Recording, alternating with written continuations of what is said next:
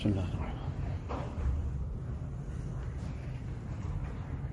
Pious person,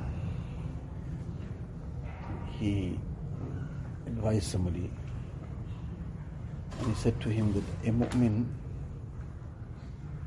the least that he should benefit from you, or the least that he should enjoy from you, are these three things. The first thing that he mentioned, that illam tanfa'hu fala tadurrahu.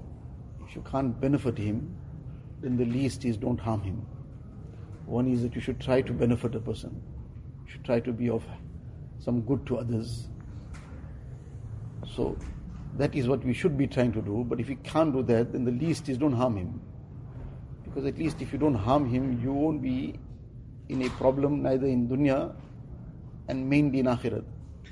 And if you didn't benefit the person, but you didn't harm him also, at least you'll be safe from the ill effects of that zulm, that ill effects of that harm that you caused to somebody else.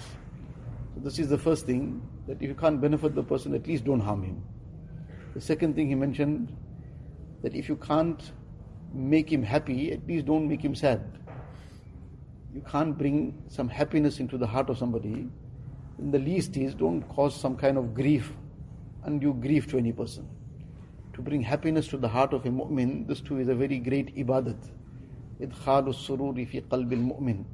Bringing happiness to the heart of a mu'min is among the greatest ibadats after the faraiz. So this is what a person should be doing. He gave some words of encouragement to somebody. He boosted somebody's spirit up. The person was feeling down. He did something that will bring some happiness to the heart of the person. So this is what we should be trying to do. But if a person can't do that for whatever reason, then the least is that he shouldn't be causing grief to the person. Now he's saying things which are hurtful, saying things which cause the person to feel pained and hurt. So this is a very, very poor reflection of somebody's akhlaq, that he can't bring any happiness to the person, but he's actually bringing grief. So this is a very important aspect, and this comes under the category of iza'ul Muslim, giving taklif, giving difficulty to a Muslim. This is haram. Undue difficulty to give anybody is haram.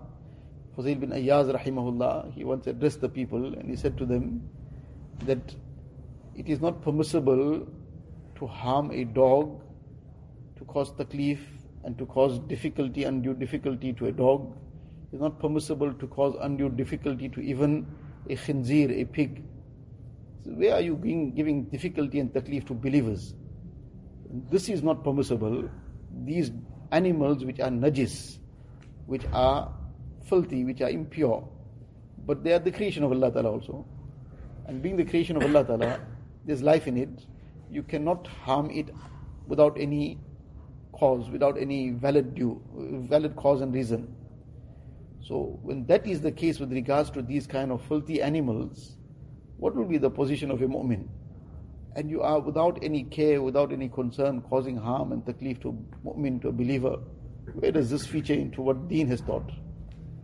So this was the second thing, that if you can't make somebody happy, then at least don't make him grieved. And the third thing he said was that if you can't praise a person, at least don't disgrace him. If you can't praise a person, then don't talk ill of him. The least is that keep quiet. So you keep quiet also.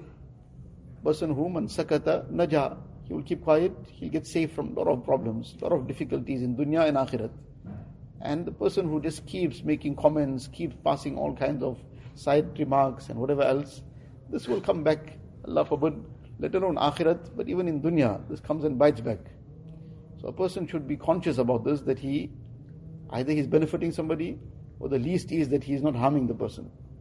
He's bringing happiness to people, the least is that he's not causing grief to them.